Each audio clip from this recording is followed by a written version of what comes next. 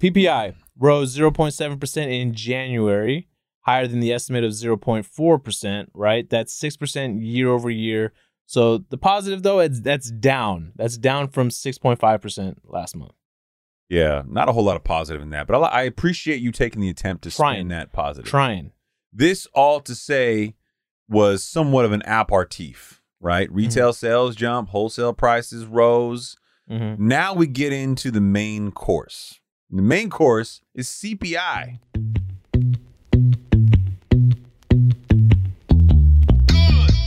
Hello, friends, and welcome to the Higher Standard Podcast, where we give you ultra premium, unfiltered truth when it comes to building your wealth and curating the lifestyle of your dreams. No games, no drama, and no shenanigans. I am your host, Chris Nahibi, and I'm here to help you distill the immense amount of information and disinformation out there on the interwebs and give you the opportunity to choose a higher standard for yourself. There are no gurus here, and no one gives a damn about how wealthy you look. I'm an attorney and a banker, amongst other things. Does that mean you should listen to me? Hell no. This is just full disclosure that while we talk about money, wealth, law, investing, and a lot of related topics, you should always speak to your own advisors for an opinion tailored to your unique investment perspective. I am obligated to tell you that nothing contained in this show is in fact legal or investment advice and is being provided solely for entertainment purposes. So sit back, relax your mind, and get ready for a different kind of podcast where we elevate your baseline in crispy, high-resolution audio. This isn't a different standard, it's the higher standard.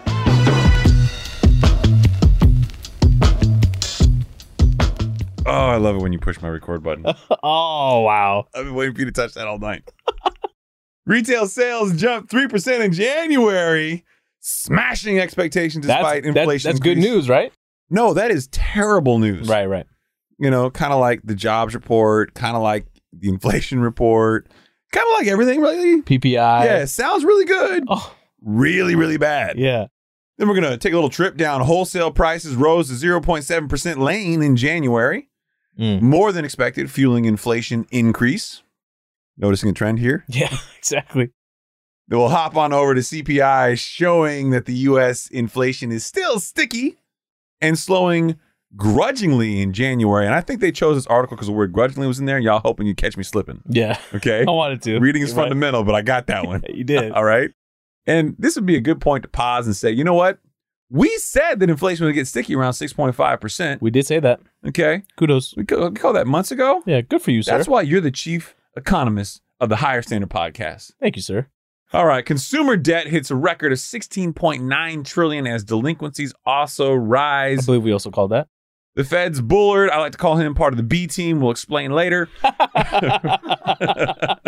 said that further rate increases would lock in disinflation, which I'm not even sure is a word. I actually looked that up. Did you really? I'll go into that breakdown. Disinflation? Mm-hmm. You can't just put dis in front of something and say that it's a word. Yeah. You can't be disinflation like that. Yeah. Distraction? That's not a word.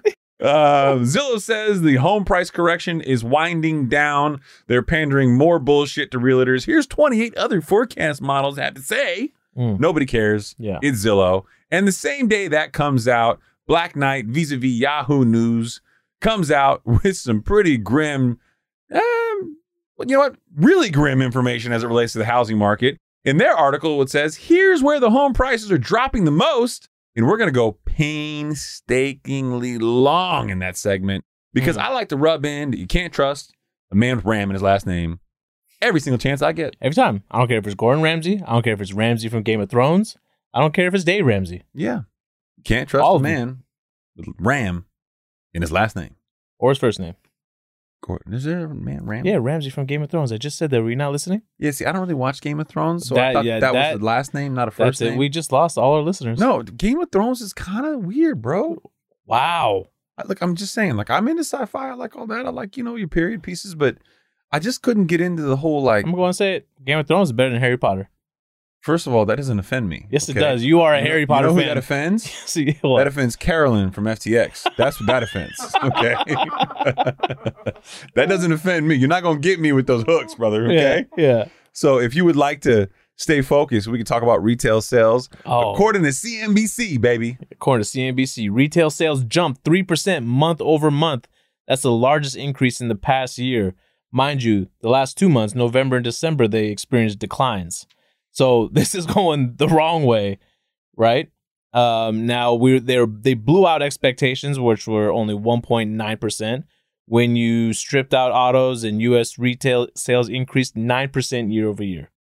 So this would be a good time to point out that you sometimes hear these numbers that sound incrementally small. 1.9% versus 3%. But when you're talking about the aggregate total number, these are massive swings. And when these numbers are supposed to be going down, not up, right? This is working counterintuitive to the things that normally would happen anytime consumers start to pull back from their spending when we're increasing inflation or increasing interest rates to try to bring down inflation.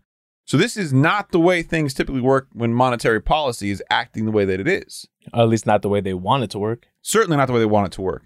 And I would say, again, we've said on the show that you can't expect a normal recessionary response to 14 years of artificial interest rate deflation. We had unprecedented events that got us here. Right. Why do we think the result is going to be anything besides unprecedented? Exactly. So yeah, the Fed has done all these things, but retail sales jumping, we've got employment numbers that are super low, 3.4%. Went down, not up. Went down. Added 517,000 jobs. And consumers aren't worried about finding a new job because here's what happens when you have unemployment that low. You know, Saeed, you're fired. Just like that? Just like that. Go get another job. Easy. All you got, well, not easy, but not super hard. There's 1.9 jobs out there for every unemployed person. Yeah. And you're a thick boy. So I can fill two of those. You can fill two of those jobs. But what I'm saying is that's the problem. So consumer confidence hasn't dropped off. You spin that up with something that I think we're seeing more of, and we haven't talked about on the show before, than any other time in the economy. Yeah. And any other time in the world, frankly. Social media, news, we're just getting blasted from all angles with different articles about swinging biased perspectives. I mean, you saw it in the last election, right? Everybody had an agenda. Everybody was polar, this or that, right? But we're seeing it from everywhere. Zillow's got a positive spin because they have an economic interest in spinning it to realtors. Right. And the people paying for their leads. Yet you got other firms like Black Knight who puts out data. We're going to talk about both these stories later on the same day. And it is literally the complete opposite conclusion. How does that happen? And the sad part is the consumer will believe what they are predispositioned to believing.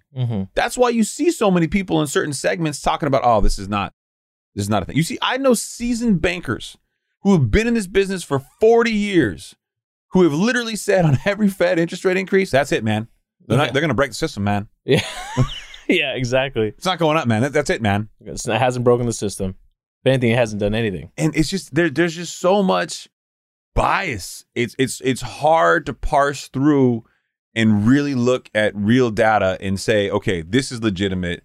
This is good. And even when we thought we were going to say, okay, we've had 2 negative quarters of GDP growth. Let's just accept this is a negative, two quarters negative, consecutive quarters negative GDP growth. The caffeine's kicking in now. Yeah. And the White House would come out and then refute that was actually the technical definition of recession. Right. So here we see wholesale prices rising 0.7% in January, according to another CNBC article. More than expected, fueling inflation increase. This after retail sales jumped unexpectedly. Right. So let's remember just a quick refresher on PPI. This is when like what businesses pay for their products, right? And then when those prices go up, they pass those prices on to the consumers. The PPI is an acronym for the Producer Price Index. Right. Not to be confused with other people's property. Right. Reflects wholesale prices suppliers charge for their products.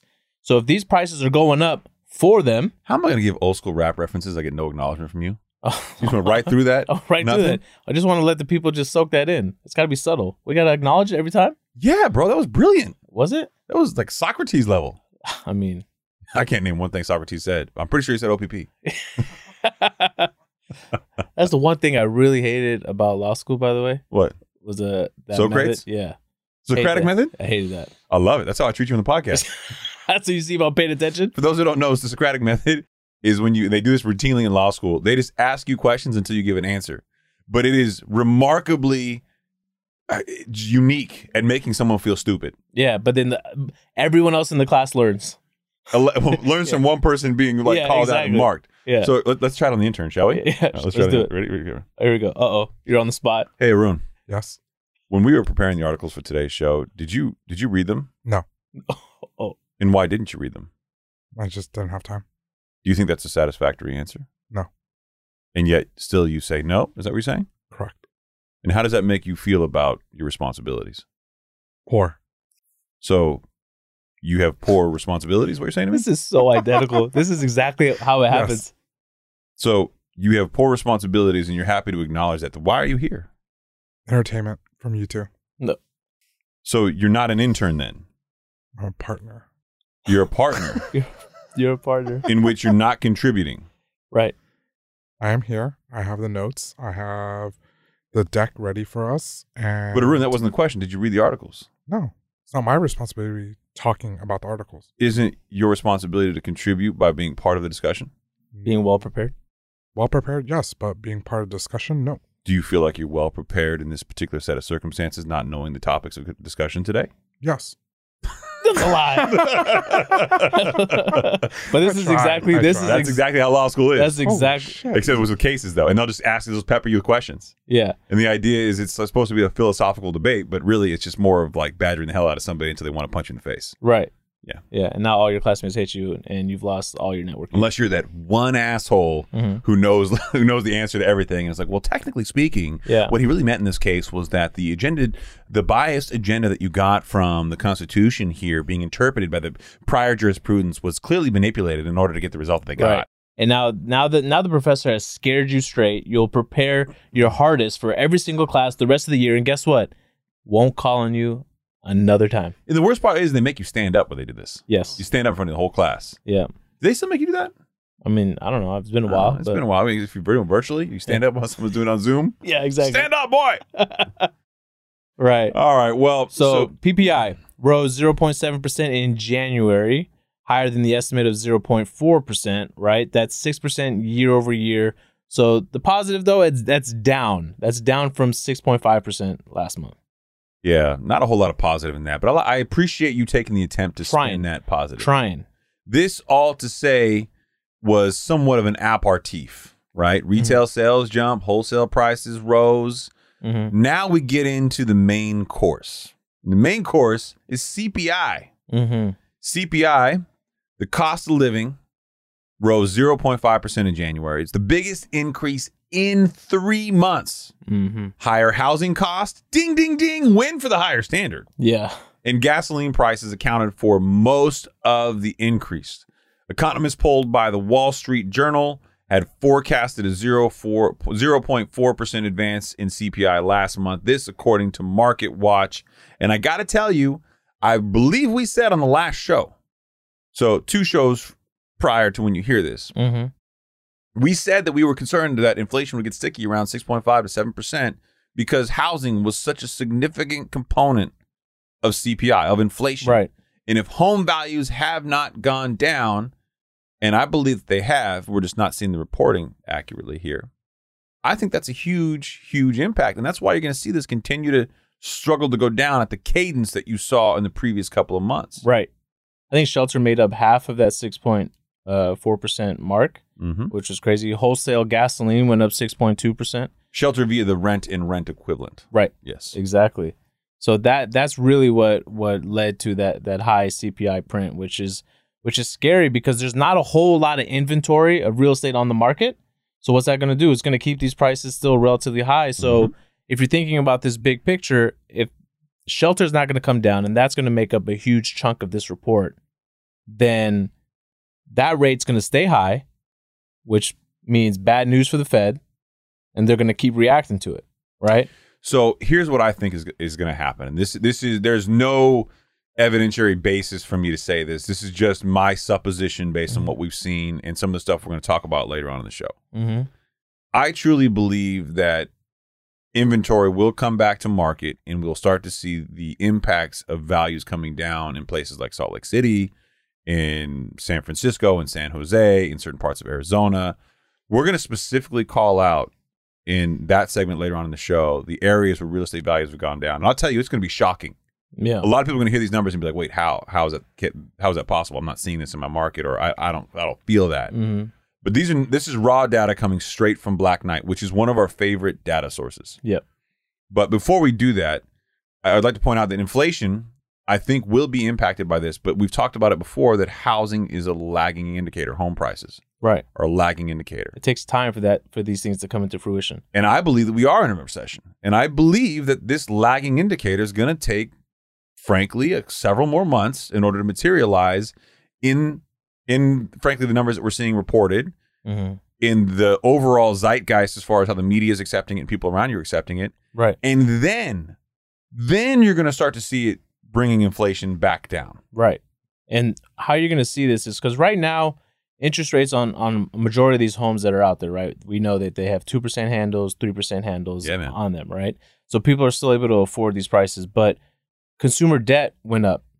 I don't know if you saw this. It went up. It rose to $16.9 trillion. That's up $1.3 trillion from a year ago, right? Largely attributed to probably, inflation.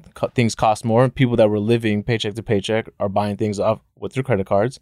Couple that with interest rates going up, so their payments on their credit cards are now also going up. Delinquencies are now starting to come through the roof, so you can see it's starting to build, right? And I think we've been sounding the alarm on the non-household debt thing for a while. Yeah. And I've been attacked a lot on social media by this. I think people don't understand that the makeup of non-household debt, specifically credit card debt, is such a significant problem. Yeah. I mean, it is legitimately a serious problem. And I'll take, so mortgage loans considered in a serious delinquency of 90 days or more rose to a rate of 0.57%. Which is low. That number to me is not alarming despite the slight pickup. But the fact that it doubled. Yeah, I get it. But that to me isn't alarming. Doubling at this point in time isn't alarming. I wouldn't ring all the warning bells now, but the consumer debt load. Right. But what at historic high interest rates. Yes. That's a problem. But so exactly, that is a problem. But okay, when things like this are doubling, granted, that's a low rate of increase. But when things like that are doubling at a time like this, when we know people are starting to lose their jobs, interest payments on all this debt is starting to go up, so people aren't going to be able to afford some of their payments that they have. When things start to double like this, albeit small, it starts to be alarming. It's a little concerning. Yeah, I mean, I get it, but there's too many variables right now for me to really understand and really appreciate how much of this may or may not have been because of COVID-related pandemic restrictions, how much of this was, banks trying to work with clients. It's really hard to say right now, and there's just not enough raw data coming in, and frankly, not enough that I've seen that makes me really feel like there's a serious and legitimate concern. Now, if you ask me about small business loans that are index plus margin-based pricing, right, I am very scared for them. Right. Very scared for them. If you're a small business owner and you've been in business for the last 15 years, you started your business in the middle of a recession, maybe towards the end of one, and you've been in one of the most prosperous economic periods. I literally had a kid to me say the other day, and it was a kid, I checked his profile because I'm a stalker, on social media, Bitcoin's different than crypto, man. Is it? Yeah. It's got a finite quantity. Once they mine, it acts as more like a commodity, and I'm like, I don't think it's got a future. How can you say that? It's been around for 13 years. And I'm like, that's why I said it. Yeah. 13 years. Yeah. Hasn't lived through a cycle. Yeah. Look at the way this works. And that's the same with many small businesses. I've been in business for 15 years, Chris. Okay. I'm sorry. You've not been tested yet. Yeah. I know it's been hard to be a small business owner. I know the challenge is there. But if you got a revolving line of credit or you got some AR secured debt to grow for capital purposes, right, and you've been deploying that capital and your payments have been relatively stagnant for a long period of time because there wasn't a whole lot of interest rate volatility, and now you got an index plus margin, you got your Wall Street Journal Prime, 7.75%, right, plus whatever your margin was, let's say it was 2%, goddamn, 9 point something percent, almost 10%. Those payments have changed dramatically in the last year. Oh yeah. And people who normally had debt load payments they could skip by, they can't skip by anymore. So I have a lot that I worry about, frankly, in that particular niche. I think the home stuff, I think that'll be a later worry. I think it's going to come, but I don't know that it's going to be at what we saw during the Great Recession. I really do think this recession, like every recession, is going to be a snowflake, and I really worry about non-household debt, credit cards, spending, buy now, pay later, all the stuff that we ring the alarms on. I'm really worried about how the housing market will impact things like CPI, because if the Fed can't make a dent past where we've been here in CPI, they're going to continue to raise interest rates. And one of the things that the Fed's bullard St. Louis president of the Fed, said in his quote to Reuters that further rate increases would, quote, lock in disinflation. So he said that recent data showing inflation showing less than market expectations was, and I'm quoting here, consistent with his outlook that the battle to cool the pace of price increases will be a long one, and had not so far changed his view. I hesitated because I got something I want to say about that, because his view is not as impactful. That a Fed policy range of 5.25% to 5.5% would be adequate for the job, suggesting that maybe that 6% target that we've started to hear, like this small minority rumblings of. So we should talk about. So the Fed Reserve has 7 people as their voting members. It's named by the president, right? 7 voting members out of the 12, right? And confirmed by the Senate, right?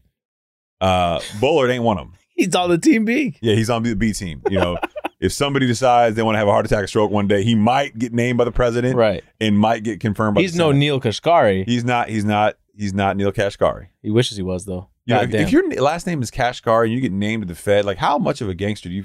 Yo, I'm Cash. Yeah, they gotta call him Cash, right? Yeah, you gotta be. Yeah, yo, Cash. Yo, what's up, Cash? We positive and negative this month, brother. Yeah, how's it going? Yeah, you know, it's you gotta. They gotta be drinking alcohol with this, right? 100%. Easy. Yeah.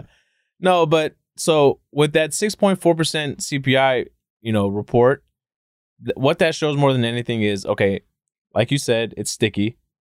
That's sticky icky. I knew you were gonna make it. See, I knew you couldn't resist the temptation. All right, let me get some love. Some of us, no, you get no love. That was an easy gimmick. OPP was way better. It was better. Way better. Too easy. Low hanging fruit. But it's sticky icky, right? And so we now know that's not dropping as rapidly as dropping as rapidly as it was from 9.1% in June. You give me shit every time I say something wrong. Yeah, that's right. I deserve that. I deserve that. Yeah, I know you deserve it. I don't need you to tell me you deserve it. Yeah. That's why I did it. I allow you to. Go ahead. Stop. So we went from 9.1% in June to now 6.4% in January. So what this means is the Fed has more work to do. A lot more work to do. And they're not going to ease up for anybody. He's made it very, very, very clear how they're going to act. So you can pretty much lock in my prediction of not only 25 basis points. My prediction? What kind of shit is it? I thought it was our prediction. No, you said you were still on the fence last time I said this. But that is when I said this 2 episodes ago. Wow. Yeah. You're going to really like episode check me now? Yeah, episode check. Yeah. Wow. Do that. But honestly, here's the other thing that I was thinking about. Tell me what are your thoughts on this? I don't like anything you think about. Yeah, I know. You're wrong. Especially when I think about FaceTiming you. You get cheeks. 4 cents. The Fed acted too quickly from dropping from 50 basis points to 25 basis points. Ooh, controversial topic. You want to know how I know we're nerds? Yeah. I think the problem is not that. I think the problem is the pain on the banking system. And here, can we take a little sidebar about the Fed? We take sidebars? We take sidebars here. Let's do it. Can we take a little trip down Fed facts lane? Okay. I prepared this today. Did you? You prepared? No, I asked ChatGPT, but it gave me some great stuff. Great stuff. I like how you're being honest. I am being honest. So the Fed is the central bank of the United States. It was established in 1913 to ensure a stable and secure monetary and financial system in the country. Okay?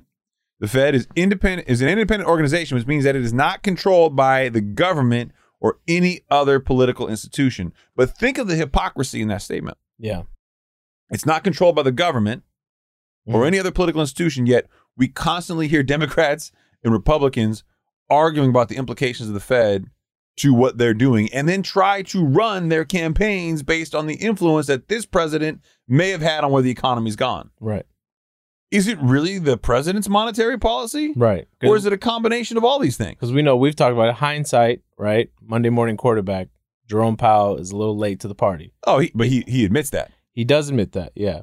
But then to go even further into this conversation, it says that it's not controlled by the government, yet you have to be named by a president to be one of the 7 members that vote. Yeah, exactly. And confirmed by the Senate. Yeah. What kind of horseshit is this? Is government in politics? Yeah. Like so you have to go through the government and politics to be named as one of the 7. You're not gonna tell me they're not gonna have any loyalties at all? Right, exactly. And they're not influenced at all? It just seems a little sus. A little sus. Yeah. Exactly. I don't feel comfortable saying that still. No. Like I keep trying to. It's not sounding sexy. The Fed is headed by a board of governors which consists of the 7 members appointed by the president and confirmed by the Senate. Mm-hmm. Now let's talk about functions, shall we? Let's do it. You ready? Give it to me. You ready for it? Give it to me. Say it. Look me in the eye. I want to give it to you. Yeah. All right. Monetary policy. Shocker. This is not new news to the chief economist, the higher standard, but to the rest of the listeners. The Fed is responsible for setting up the country's monetary policy. It does this by controlling the money supply, adjusting interest rates, and managing inflation. Right. How's that working out? He's trying. He's trying. This guy's like, come on, people. He could not have hiked more in the last year. Yeah, he sent all the signals. He's like, y'all don't even have to read the tea leaves. I'm going to do it for you guys. And yet people are still going out, spending money on retail.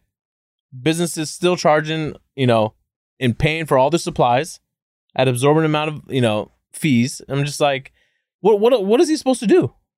Lie. I knew this was going to happen. Yeah. Yeah. This is why y'all can't be trusted. Well, believe it or not, the Fed actually has other responsibilities. Like jobs? Nope. Supervision and regulation. The Fed supervises and regulates banks and other financial institutions to ensure their stability and prevent a financial crisis from occurring to the extent that they can. Hence why they're the attempt at a soft landing. So we'll get into that later. Yeah. Softies don't get the job done. Okay. Right. But the jobs element is really a byproduct and one of the major indicators for their core monetary policy responsibility. Exactly. So the other responsibility and function of the Fed is payment services. And this one is super, super big in the news lately because if you're a crypto bank and you want to get access to the Fed, this is what you wanted them for. Mm-hmm. The Fed provides payment services to banks and other financial institutions, such as clearing and settling transactions. So if you're a crypto institution, you want to become a crypto bank, and you want to have access to clear and settle transactions, giving you direct access to go from crypto to the US dollar and settle those transactions in your own accounts, you got to get the Fed's approval to do that. And guess what they're not doing? And they said, absolutely, hell no, fuck no, hell no. Right. Exactly. No. Checking IDs at the door. No. You would look like you're 19. Your name is not McLovin. Yeah. Yeah. Yeah, exactly. Yeah. Saying you ain't getting in. It's true. They have another responsibility, economic research. The Fed conducts economic research to inform its monetary policy decisions and to better understand the economy. Mm-hmm. Yet, every single time I have heard them as of late quote something, it's been from like the Bureau of Labor Statistics and everybody else. So I don't really know if that's true. But apparently they have a function of economic research. Well, yeah, they're relying on all data points. Right? I guess, but this is according to them, is they conduct their own economic research. I don't know about 7 people sitting around in a room, like, smoking stogies going. 12 people, right? Well, 12 people, but 7 of them actually vote. Yeah. That's got to be really like they're on the bench. Yeah, the other 5 are on the bench, dude. That seems mean. So what are you doing there? You can't vote. They're just waiting. What do you mean? So it's like Neil Kashkari goes over and goes, "Hey, Bullard, what do you think? What's Kamala doing? What do you think?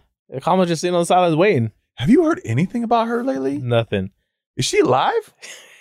Yeah, come on. I haven't heard anything. Like nothing. Like, you know how like Pence was even, I used to make fun of Pence as being kind of a coward and a weird dude. Right. And like he always struck me as, kind of like the passive one in the relationship, right? Okay. Like he was definitely the yin to somebody else's yang. 100%. Right? And, I would make fun of him, but he would be in the neuse every once in a while. I haven't seen Kamala Harris in forever. I haven't. Nope. Does she even live in the White House? How are we hearing more from Bullard? You do. I see Jerome Powell a whole hell of a lot more than Kamala Harris. I swear to God. But, all right. Well, the Fed's operations, the Fed's main tool for controlling monetary policy is the Fed funds rate, right? Which is the interest rate the banks charge each other to borrow funds overnight. Right.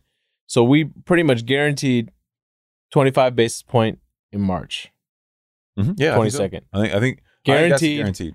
Guaranteed another 25 basis points in May. It is looking more and more like that. Consensus on Bloomberg was about 84%, a slight creep up from the high 70s, low 80s that I've seen recently. So, but it hasn't moved dramatically. Right. Yet I think with some of the things we talked about, retail sales jumping, wholesale prices rising, CPI coming in where it came in, that on top of the jobs report, I am overwhelmingly confident Mm-hmm. that May is going to be 25 basis points in addition to that. And the CME that we've talked about in the past, Chicago Mercantile Exchange. You couldn't even say it. Yeah, Right. Chicago Mercantile Exchange. What didn't I say? I don't know, man. Yeah, It exactly. felt very unnatural. You sure this is a real thing? But the expectation of This another isn't the- 25 basis points in June, up to 48%. That's June. What is this? The prediction of another 25 basis points after March, after May, and another one in June. Why? No. Yeah, I know. I know. Let's see. So the one in March will take us So to the one in 5? March will take us to 5. The one in May will take us to 5.25. And then the one in June would take 5.5. 5.5, which Yeah. is, I see that as a likely probability. Yeah. and then which means everyone should start thinking about that's not even the beginning of the hold, right? So with all these factors, with retails going up, with PPI going up, with CPI remaining sticky, consumer debt still hanging around, what does that mean? If anything, okay, the So what you're government, saying is after all these things get it up, you got to hold it. yeah, when all these things go up, you got to hold it. You got to pause. You don't want this. You don't want the system to explode. You don't want to move it too much. You can't move too much. Because if you overstimulate the market, I can't do it. The problem is I'm looking in the face when I'm saying it. If you overstimulate the market, something's going to explode. The economy's so sexy. We can make this fun. I'm crying. Oh man. Get overstimulated. So the government hasn't come out and declared a recession for 2022. That's not going to happen. Well, it's not the government, man. No, National Bureau of Economic Research. Yeah, that I'm pretty sure everyone there is dead. You haven't heard from them in forever. dead, right? Remember when they came out and made a statement? Go on their website. They're not even talking about this Yeah, shit. They're doing research on like the psychological effects of things that happened during the pandemic. They're like, shit, there's UFOs. Yeah, right. So Enber hasn't come out and declared a recession in 2022, right? If anything, with all these positive reports, they're just pushing out the numbers, which means a recession is going to get pushed out even further, right? Until we have 2 negative quarters of GDP growth, these numbers start to come down. With retail sales jumping up, right? I mentioned earlier, November, December experienced declines. All of a sudden in January, we see a crazy jump of 3%. Yeah. Right? Yeah. That is why Jerome Powell is going to need to see enough evidence of consistent downward trend. Because look, even 2 months back to back isn't enough. He's going to need to see 3, 4, 5 months. Yeah, yeah. Remember when I told you people was out there celebrating the stock market like, oh, we're slowing down the cadence of Fed interest rate increases. Yes, this is a win. Yes. And I'm going like, no, this is bad. Bad. Y'all don't understand what's happening here, man. Yeah. And yet that's the crazy thing is Wall Street will trade based off this weird ass faux optimism. And you're like, I'm sitting there looking at the television screen some days, literally cussing, going like, what the fuck is wrong with you people? What are you doing? Yeah, man. And there's just weird optimism. Like everybody wants the bull market. Nobody wants the bear market. Everybody wants the possibility of making, increases. Nobody wants the decreases. And I'm like, yo, you can trade. Mm-hmm. You can trade down. You can trade up. You can make money in both markets. But everybody wants that market where everything rises. Mm-hmm. And that's just not reality, dude. Right. Your home values don't always go up. Mm-hmm. Your car values tend to go up and down depending on, sometimes they go down a lot. Sometimes they go down less. Right. But the fact of the matter is we're expecting all these things to be at this weird cadence that's just not tenable. And people are getting frustrated when you talk about it on social media because they're buying in so hard to their internal bias. This has to be this way because this is all I know. Right. And it's like, well, maybe all you know is an uneducated view sometimes. Right. Maybe all you know is hope. And that's not real. It's not real. And no two recessionary economies are the same. So you can't, just because you've been through others, you can't just assume that it's going to be the same this time around. Look, what the Fed has done this time around, we've said it before, we'll say it again. They did 8 historical, rate hikes. 4 75 basis points back to back to back to back. I mean, I don't blame people who didn't expect that. I don't. That's unprecedented. Because they know they had to act quick, and that was the only option. You had a Fed that acted late. You had everybody in the economy who's older and lived through recessionary economies. They've never seen anything like this. Yeah, Just imagine a car going like 100 miles an hour and then you pull in the emergency brake. That it's not just going to stop. It's going to skid. It's going to take a while for it to come to a dead stop. That's a very violent, example. What do you want me to say, man? I don't know, like a roller coaster example where no one's going to die? Who said it's going to die? They pulled the emergency brake. There's no one in front of them, no one behind them. You didn't say that. Yeah, that now. But that was you. You assumed that. Reckless That's on driving, me, bro. That's why you don't drive me anywhere. I don't let you drive nowhere. I don't drive. I don't let the intern drive either. You drove to work today, though, didn't you? Too soon? No, I had a great time. Yeah, you did. Saw everybody. It was cool. It was good. It was nice having you there. You felt like it was a holiday? I was waiting for you to take me out to lunch. You on vacation? Nah, bro. I had to get lunch in the food truck today. Oh. That hibachi grill place. Yeah. Got myself some filet, some rice, and more rice. Feel good about yourself? No, I did not feel good about myself. I was in a rush, man. I had to get to some meetings. All right. So now that I've lathered you all up lathered. And stimulated you, but not overstimulated you. Right. I'm prepared to overstimulate you now. Let's go. Because the sad part was I used to be in love with Zillow the way everybody else did. I would see their media come out and be like, look, they're a data aggregator. Yeah. They got all this data. Like they're just telling you what it is. It's the #1 search engine for homes. Yes. They've got cachet. They're a valuable resource. Everybody knows their name. Mm-hmm. Everyone looks at their values. People were saying, I'm going to go Zillow the value. Yeah, it became a term. What's his estimate? Yeah, Zestimate. Yeah. Zestimates. But the more and more I've spent time really looking at them as a company, I don't like them. Don't like them. Be careful. Yeah, them. The company. Yes. Okay. I do not like the company. Got it. All right. You got to be careful pronouns these days. That's what I'm trying to tell you. I said them. Okay, the company. Okay, we good. I don't like the company. Yeah. Them is probably a little harsh. Right. The company, what it does in aggregate. Okay. So as a great example of why I don't like them, the company, there's an article I ran across by sheer happenstance from Fortune. Now, I try to steer clear of any articles that has the word Zillow in it. Yeah. Because I know that the reaction is probably going to piss me off. There's only one place in my heart is Redfin. Redfin, for what they do, they're incredibly transparent. Mm-hmm. They're playing the long game here. They're waiting for Zillow to put their own foot in their mouth one day, and then everyone be like, "All right, fuck this, I'm going." Why Redfin? Why are those the names you pick? What do you mean? Can I get like a housing related name? Why you got to make this shit up? You're not Google. Stop. Yeah, exactly. That's what they're going for. Yeah. In Redfin. Yeah, that's incredibly descriptive for something that means nothing. Yeah, it's incredibly descriptive. At least Zillow means absolutely nothing. That's true. We're a Redfin, Saeed. Yeah, it's got to mean something. I'm a black hand. Yeah. What do I do for a living? Yeah. I don't know. Yeah. What does Redfin do? Black crown. Just stop. What? That's different. The black crown was a crown that the Buddha wore, or one of the Buddha wore, his people in Buddhist culture, that was responsible for enlightening the masses. Really? Was not a play on like Black Rock or no, Blackstone? That was just a sheer coincidence of my brilliance. Got it. Oh, okay. So, of course. Actually it was somebody else's brilliance, Lillian. Oh, Redfin. The company name is the word finder and friend. That's finder and friend, and is an anagram for that. And none of their. If it's an anagram for something and we don't get it, it's a shitty anagram. The world, the shittiest. That's a shitty anagram. Can you please Google popular anagrams? That's a terrible anagram. Yeah, I want to know what else is out there.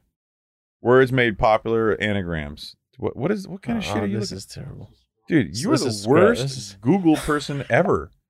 Anagrams of popular in Scrabble. Why do you keep pulling up Scrabble websites? Yeah, this guy's trying to play a game over here, man. Never mind. Bro, just stop. Yeah. Stop. You're 50 anagrams found for popular. What? Oh, so you know what? This is stupid. We're not going to do this. Yeah. Rune, you're back to the intern role. This is shit. 20 examples of anagrams. God, dog. Arm, ram, God, dog, pins, You would. spins. The first one you read was ram. Of course it would be. Yeah, you can't trust anybody with ram in his name, including arm. Yeah. I don't like arms. I don't like arms. Meats, steam, best, bets, beak, bake. This is terrible. Ring, grin, sink, sank. Okay, on to why Zillow's dog shit. Wow. I wasn't going to say that. That's very graphic. Wow. According to Fortune, almost every month for the past year, Zillow has revised its 12-month home price outlook downward. But It finally changed on Monday. Mm. Yay! Sirens, horns, celebration, realtors getting off their OnlyFans account saying, I'm no longer going to say these pictures of myself in the nude because I'm back in the game, baby. I'm going to go pay Zillow more money for leads because the tide has turned, man. Right. Of course. Zillow says the home price correction is winding down. Here's what 28 other forecast models have to say. Because you don't want to say a couple other models, somebody else's models. 28 other models have to say. Real quick, how much does it cost? Do you know anyone that's paid for those Zillow leads? Like, what is it? How does that work? Me. Okay. I didn't know. I didn't want to put you out there like that. They're so you pay by zip code, and they are egregiously expensive. So you pay by zip code. So if you want to sell in a certain market, you pay however much. But then there's other people that are also paying. Do they let you know how many people are all paying for leads? They usually, during the height of the pandemic, you couldn't even get in. So you have to buy a zip code. Sometimes you have to buy into shitty zip codes and wait for your zip code to come up. And you buy like market share, percentage of the market. The top realtors you see usually have like 40-50% of the market. So that means they get 40-50% of the leads that go through the Zillow site to them. What's the success rate on those leads? Did they tell you? They're not super high, but they're higher than most, depending on what they're looking for. Got it. The problem is I know the internal back office, they'll filter great leads to other clients who pay them a lot in other zip codes. So there's a lot of politics. It's very sus. Again with the sus. I'm going to try to use it. I'm going to use it till the wheels fall off. Fortune once again tracked down the latest home price forecast from 29 of the nation's leading real estate researchers. And according to this chart, and I'll just describe it, California's all negative, but they had states like New Mexico positive, Florida positive, Texas was largely negative. So the numbers here all look negative, but this ironically had a subtitle right below it. I don't know if you caught it in the picture. It said, expected shift between November 2022 and November 2023. And effectively, the worst they get is negative 10%, but all the green areas, we're expecting values to go up 10%. That's insane. So what they're saying is effectively a net kind of somewhere in between a neutral, if not slightly positive, is what they were alluding to, despite all the red you see on this chart in the next year. What crack pipe are you smoking, Zillow? I want to. Does any of their stuff? Because I just steer clear of their stuff. I know you like to see what they put. I out. like to get in because I like to get really, really angry, and then ram my groin into a doorknob for an hour. Because nothing makes me happier than reading really shitty data. Do they even take into account any of the other economic markers out there? They try to, but they spin it all. They pick and choose what data they want. So they like. How do you spin Jerome Powell being pissed? Because they don't look at that. So here's what their model. So they have 29 of the models. Here's what they typically do, and I've seen them do this over and over again at nauseam. It's really frustrating. Is they'll go, okay, our forecast says the Fed's going to hold rates through this period of time, but because they're going to hold rates, the market will stabilize. More sellers will come back to market, and the buyers who've been waiting on the sidelines with cash are going to jump in, and they're going to buy a lot because there's such a little supply in the market. And it goes back to that, demand, supply, demand argument. Right. And it's such bullshit. Right. Now, the same day this article comes out, the exact same day, I'm on Apple News and I'm scrolling, innocently scrolling. I read this article and I'm like, what in the actual fuck, Zillow? God damn it. And I get all mad, right? And I'm pissed. Like, I'm really, really angry pissed. Right. I put the phone down. I'm not looking at news. Okay. But the same day, the next morning from the night before, I get a loving text message, DM on Instagram. And this is what I love about my Instagram following now. The people who support us will send me stuff like this. Oh, I know. Because they know what's going to really turn me on. Exactly. So this was sent to me. My nipples got hard. To the listeners instantly. that do that, we appreciate you. Oh, God damn it. We love you. Yeah.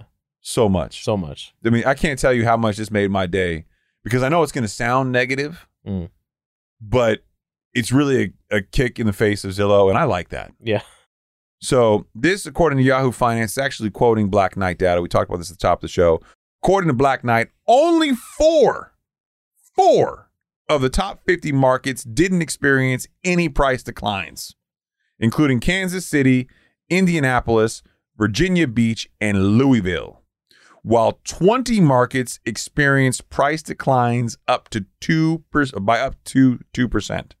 12 metros saw declines from 3 and 5% from their peaks.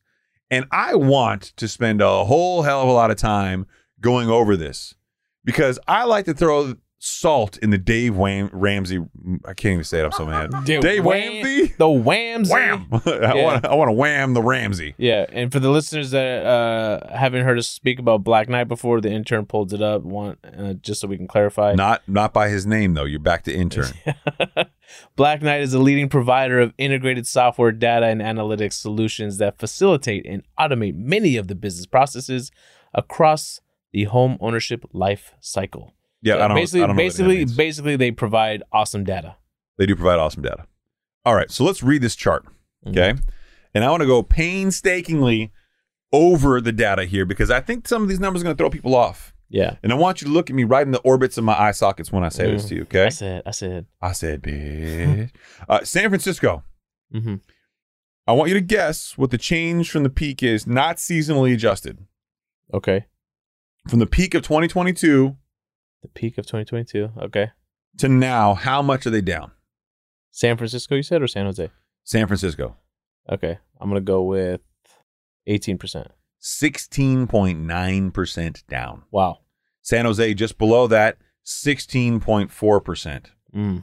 Seattle, Washington, down 15.2%. Now, seasonally adjusted, negative 13, negative 12.7, negative 11.3%.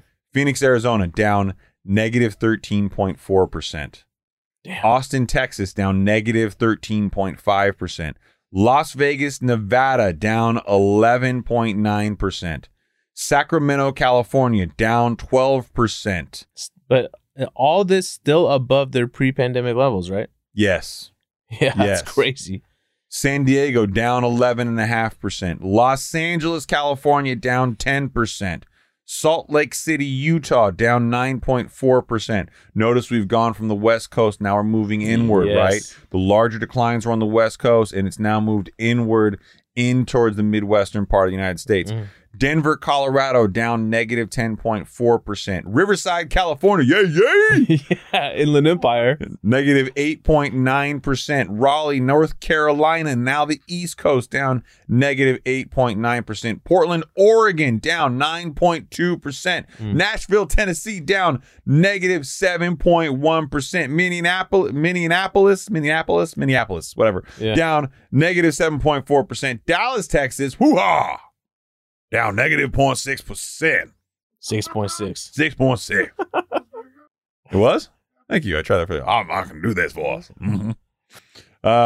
Pittsburgh, Pennsylvania, negative 6.8%. Charlotte, North Carolina, negative 6%. Jacksonville, Florida, negative 6.4%. Wow.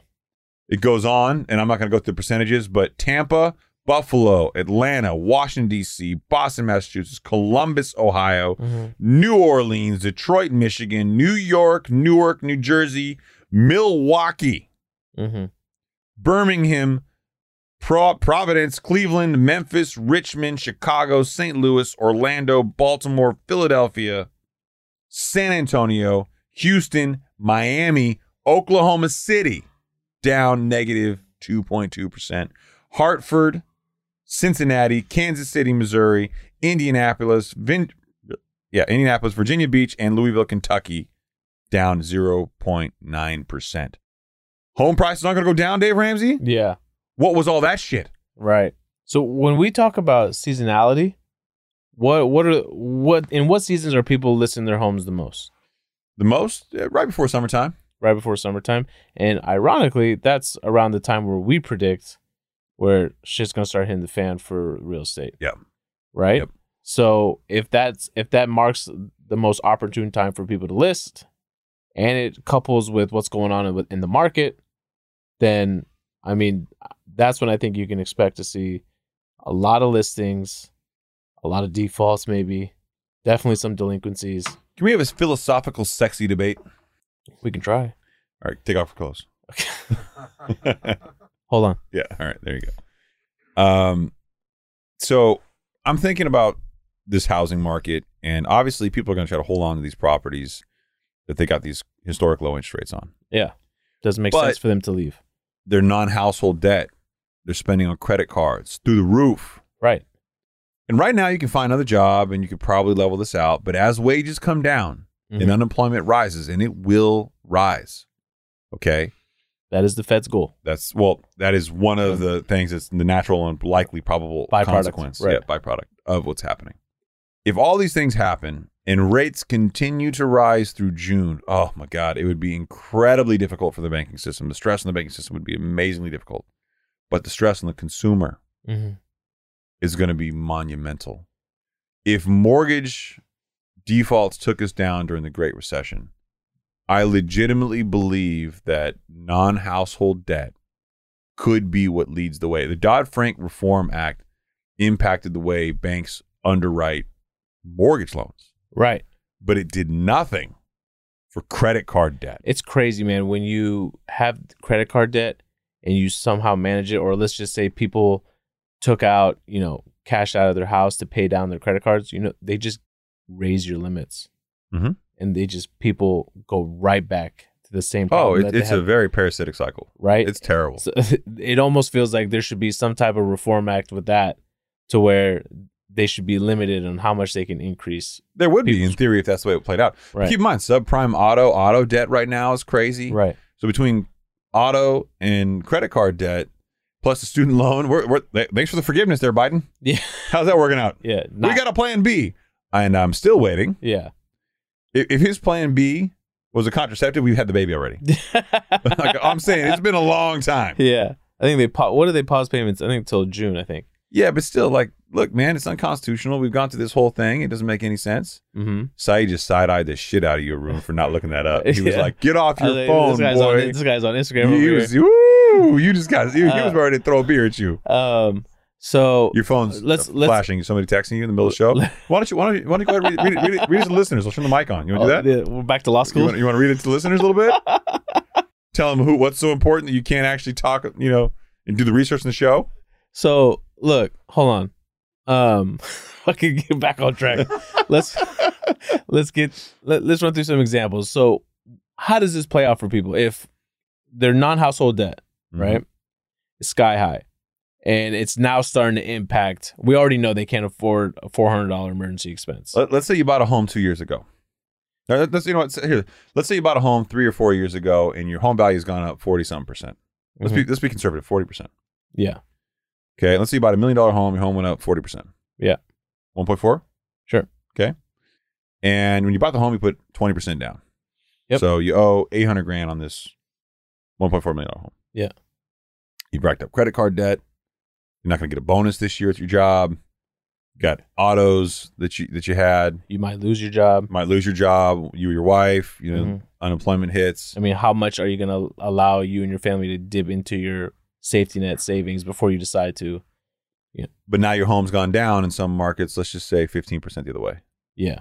Let's say 10%. Easy math, right? Mm-hmm. 1.4, 140, down to 1.3. Mm-hmm. Okay, and some change. Whatever. Yeah. Yeah. So 1.3 million. Let's call it 1.25. How about that? Just say everything else. 1.25 million. So now you got $500,000 or so. Mm-hmm. Or yeah, $500,000 in your property, give or take. Mm-hmm. Maybe $700,000 depending on fees. Are you going to refinance, consolidate your debt?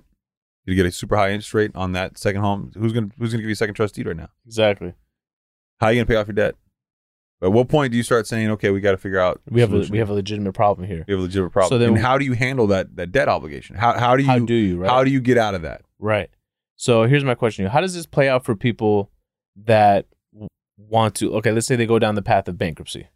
No, I don't think. I think the lever they pull isn't bankruptcy at first. I think the lever they pull is they say, let's monetize our equity in this property. Let's sell it. Yes, that I mean, that's the first thing that they would have to do.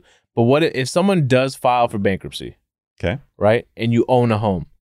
How does that picture look for them? Well, I mean, in some states, they have homestead rights where your home is protected. Yeah.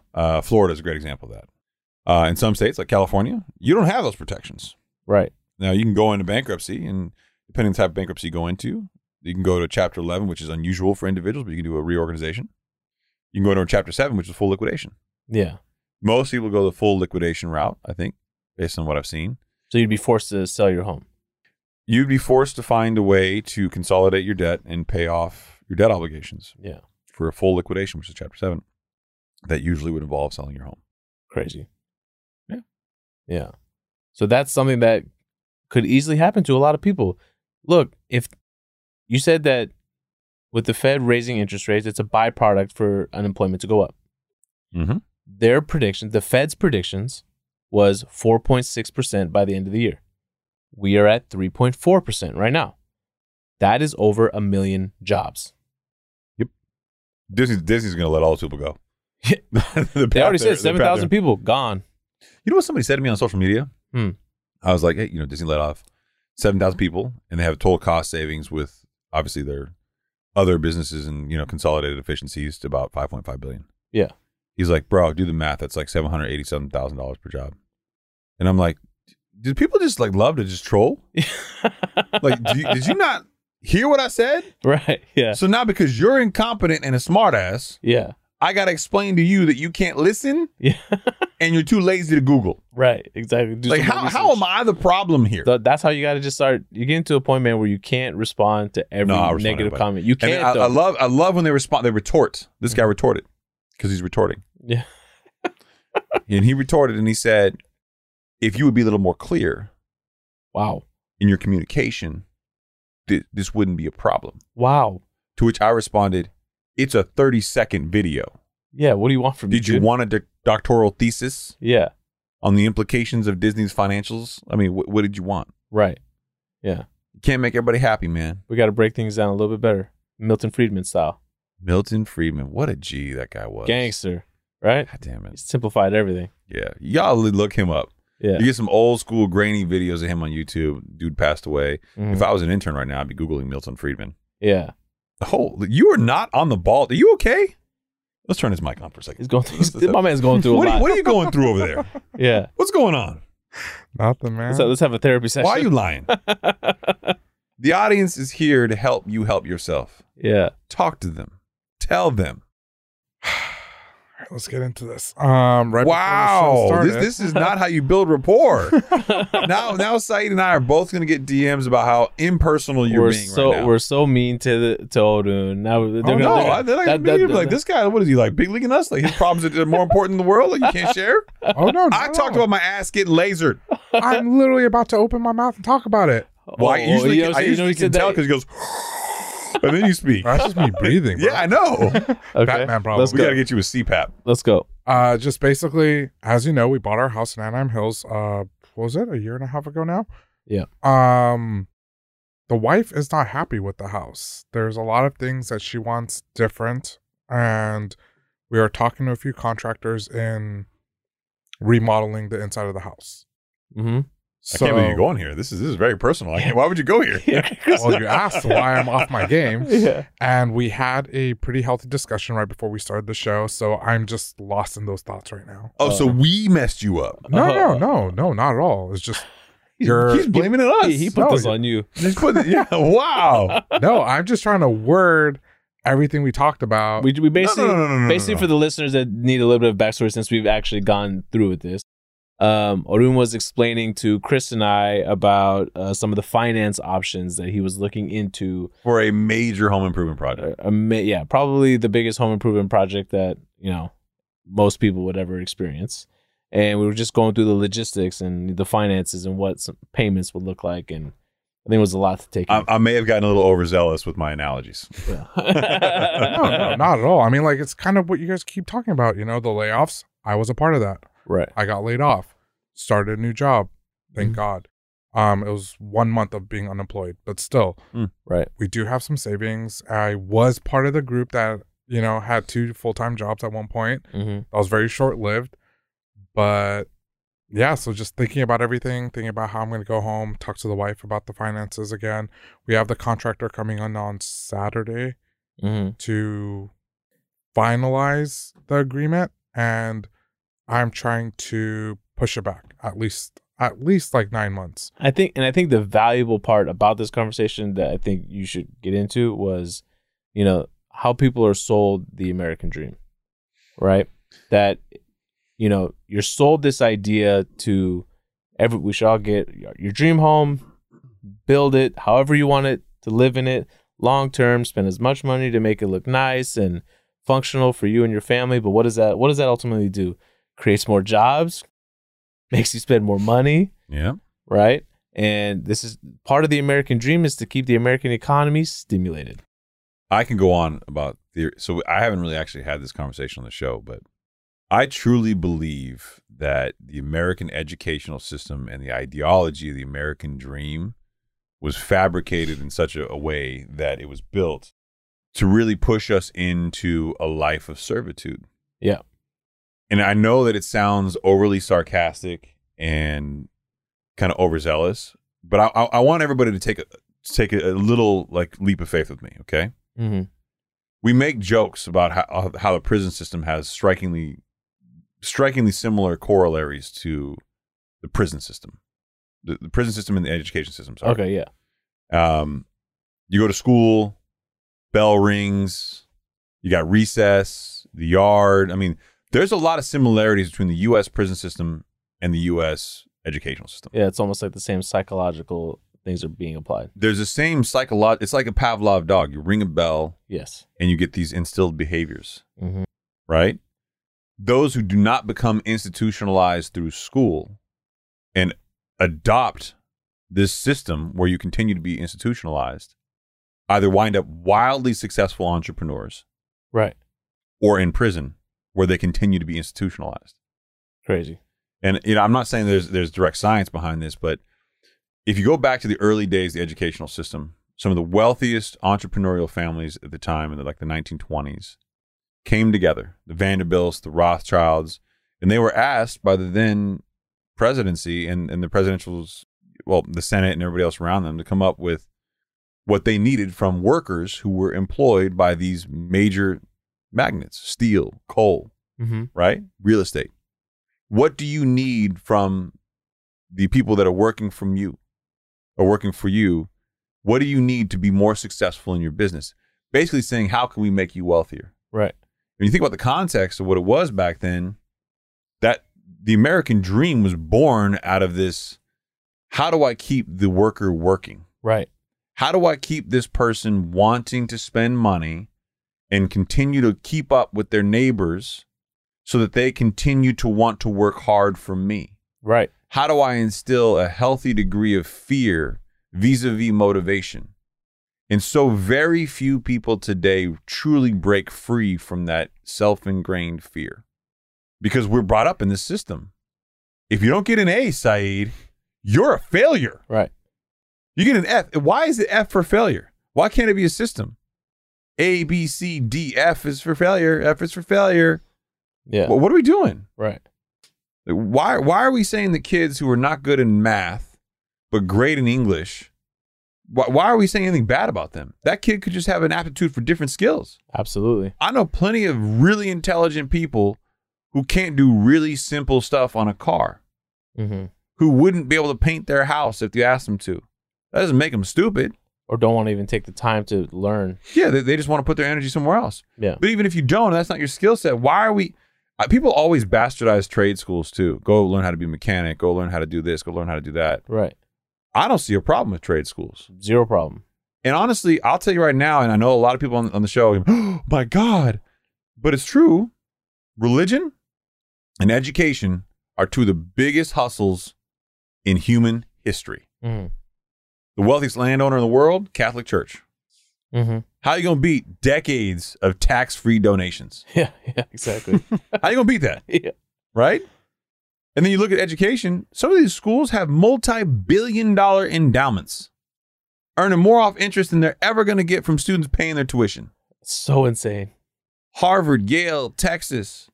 People giving them money. Thank you. I want my son to get in so my son has a better chance of getting into the ecosystem. Right.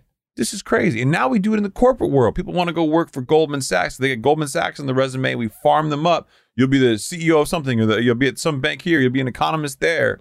There's all these like farm leagues, and there's so few independent entrepreneurs that break free of this, build something, and they're completely independent of it. Right. And the sad part is some people who do break free and do this, they build publicly traded companies and they get back into the ecosystem of this like labor force, of this institutionalized mentality. This is why I tell people so much of the time, like if you build a big company and it's truly valuable to you and it makes money, yeah, don't take it public. Don't do that. Mm-hmm. You'd be bending at the will of the institutional world. Right. Don't.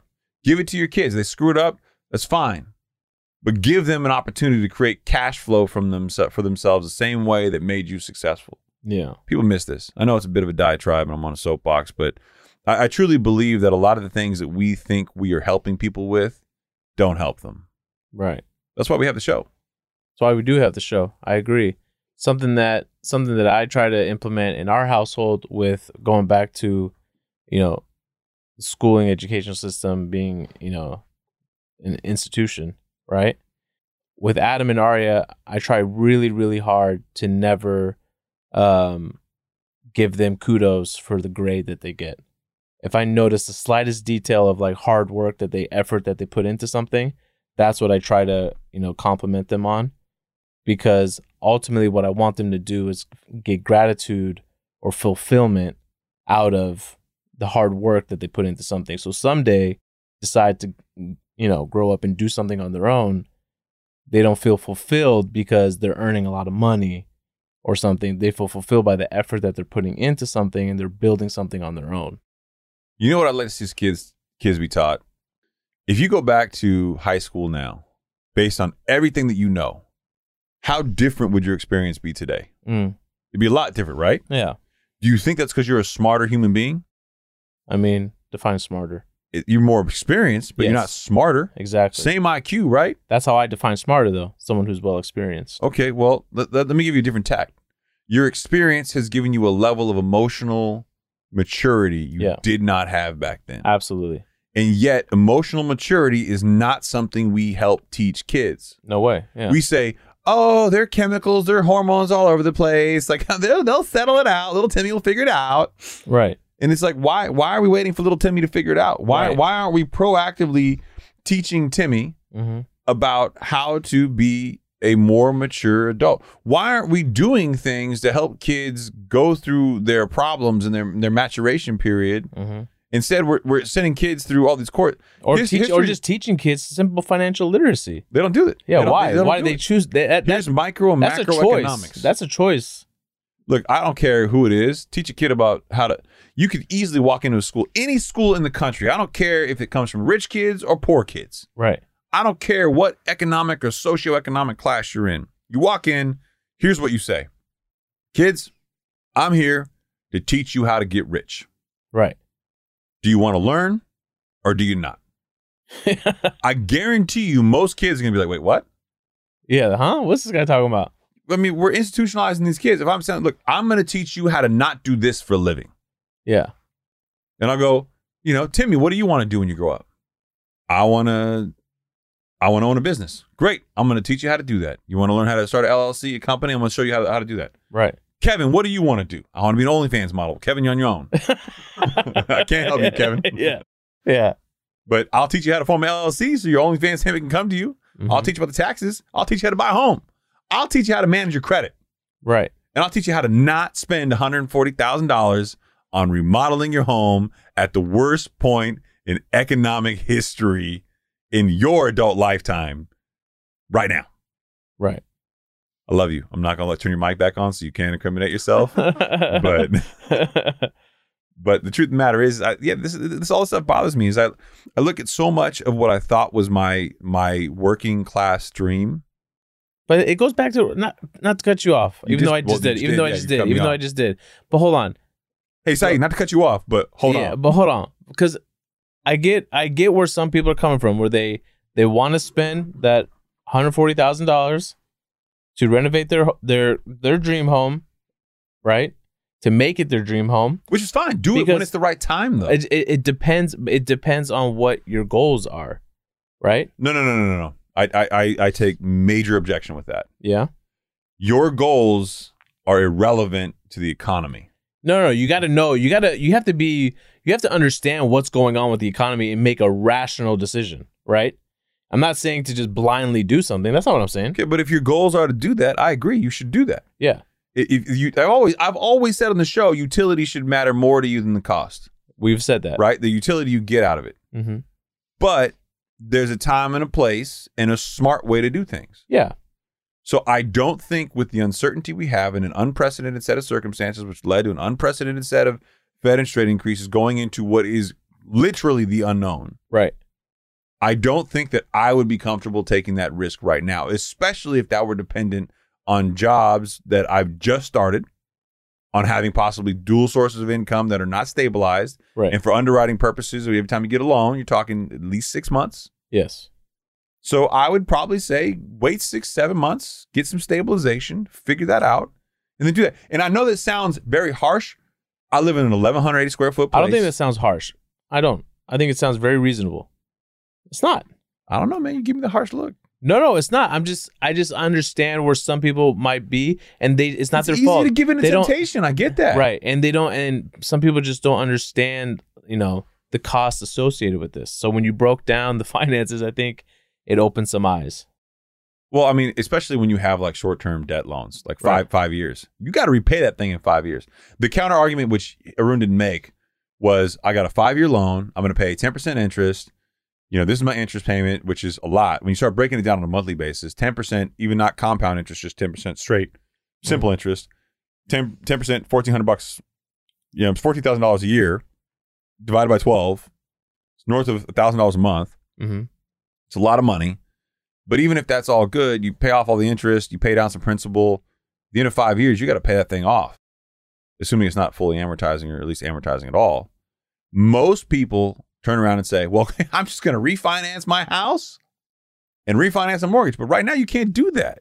Right. You're gonna take that 2% rate, 3% rate and dump it? I mean, I know you live in a palazzo.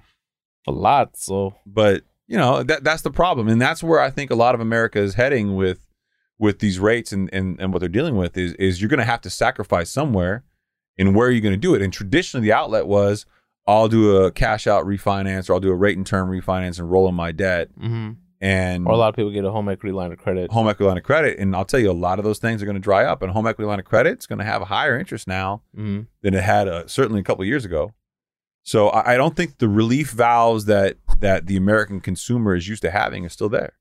Mm-hmm. I really don't. Yeah. We're pausing. For emphasis. A little bit of emphasis right there. Don't let your wife listen to the show. And if she does, I love you so much. Not you, Arun. I love her. You're just here. She's everywhere. She's a very sweet lady. She's a very sweet lady. She's very pregnant. You better rub that tummy. We respect her hormones. You respect her immensely. Immensely. You, I do not. Her, I do. All right, kids. Is that it? You want to say goodnight? I think we say goodnight. Oh yeah. Before we head out, make sure you listen to us, whether that's on Apple or on Spotify, and go ahead and leave us an honest 5-star review. We've been stuck around this 172 mark on Apple and 85 on Spotify. Come on, y'all. I know more of y'all listening. Show the love for your boys. We love you. Yeah. They've already left. They left when you were on your soapbox. I need 200. I need it. I need 200 reviews. 100%. All right. Well, good night, kids. Good night, everybody. I hope you enjoyed today's conversation on the Higher Standard Podcast. Make sure to hit subscribe or follow on whatever platform you are listening to this on. If you like this episode, please write a review and share it with us. You're getting the show up and running right now, so every message, every review, and every note counts. This show exists to showcase what's possible when leaders decide to uphold a higher standard for their businesses, their investments, their families, and most importantly, themselves. If you want to see more of my content, I post daily on Instagram, TikTok, and YouTube, so be sure to follow me on your favorite social media platform. And with that, it is a wrap. And as always, I look forward to hanging with you all on the next episode.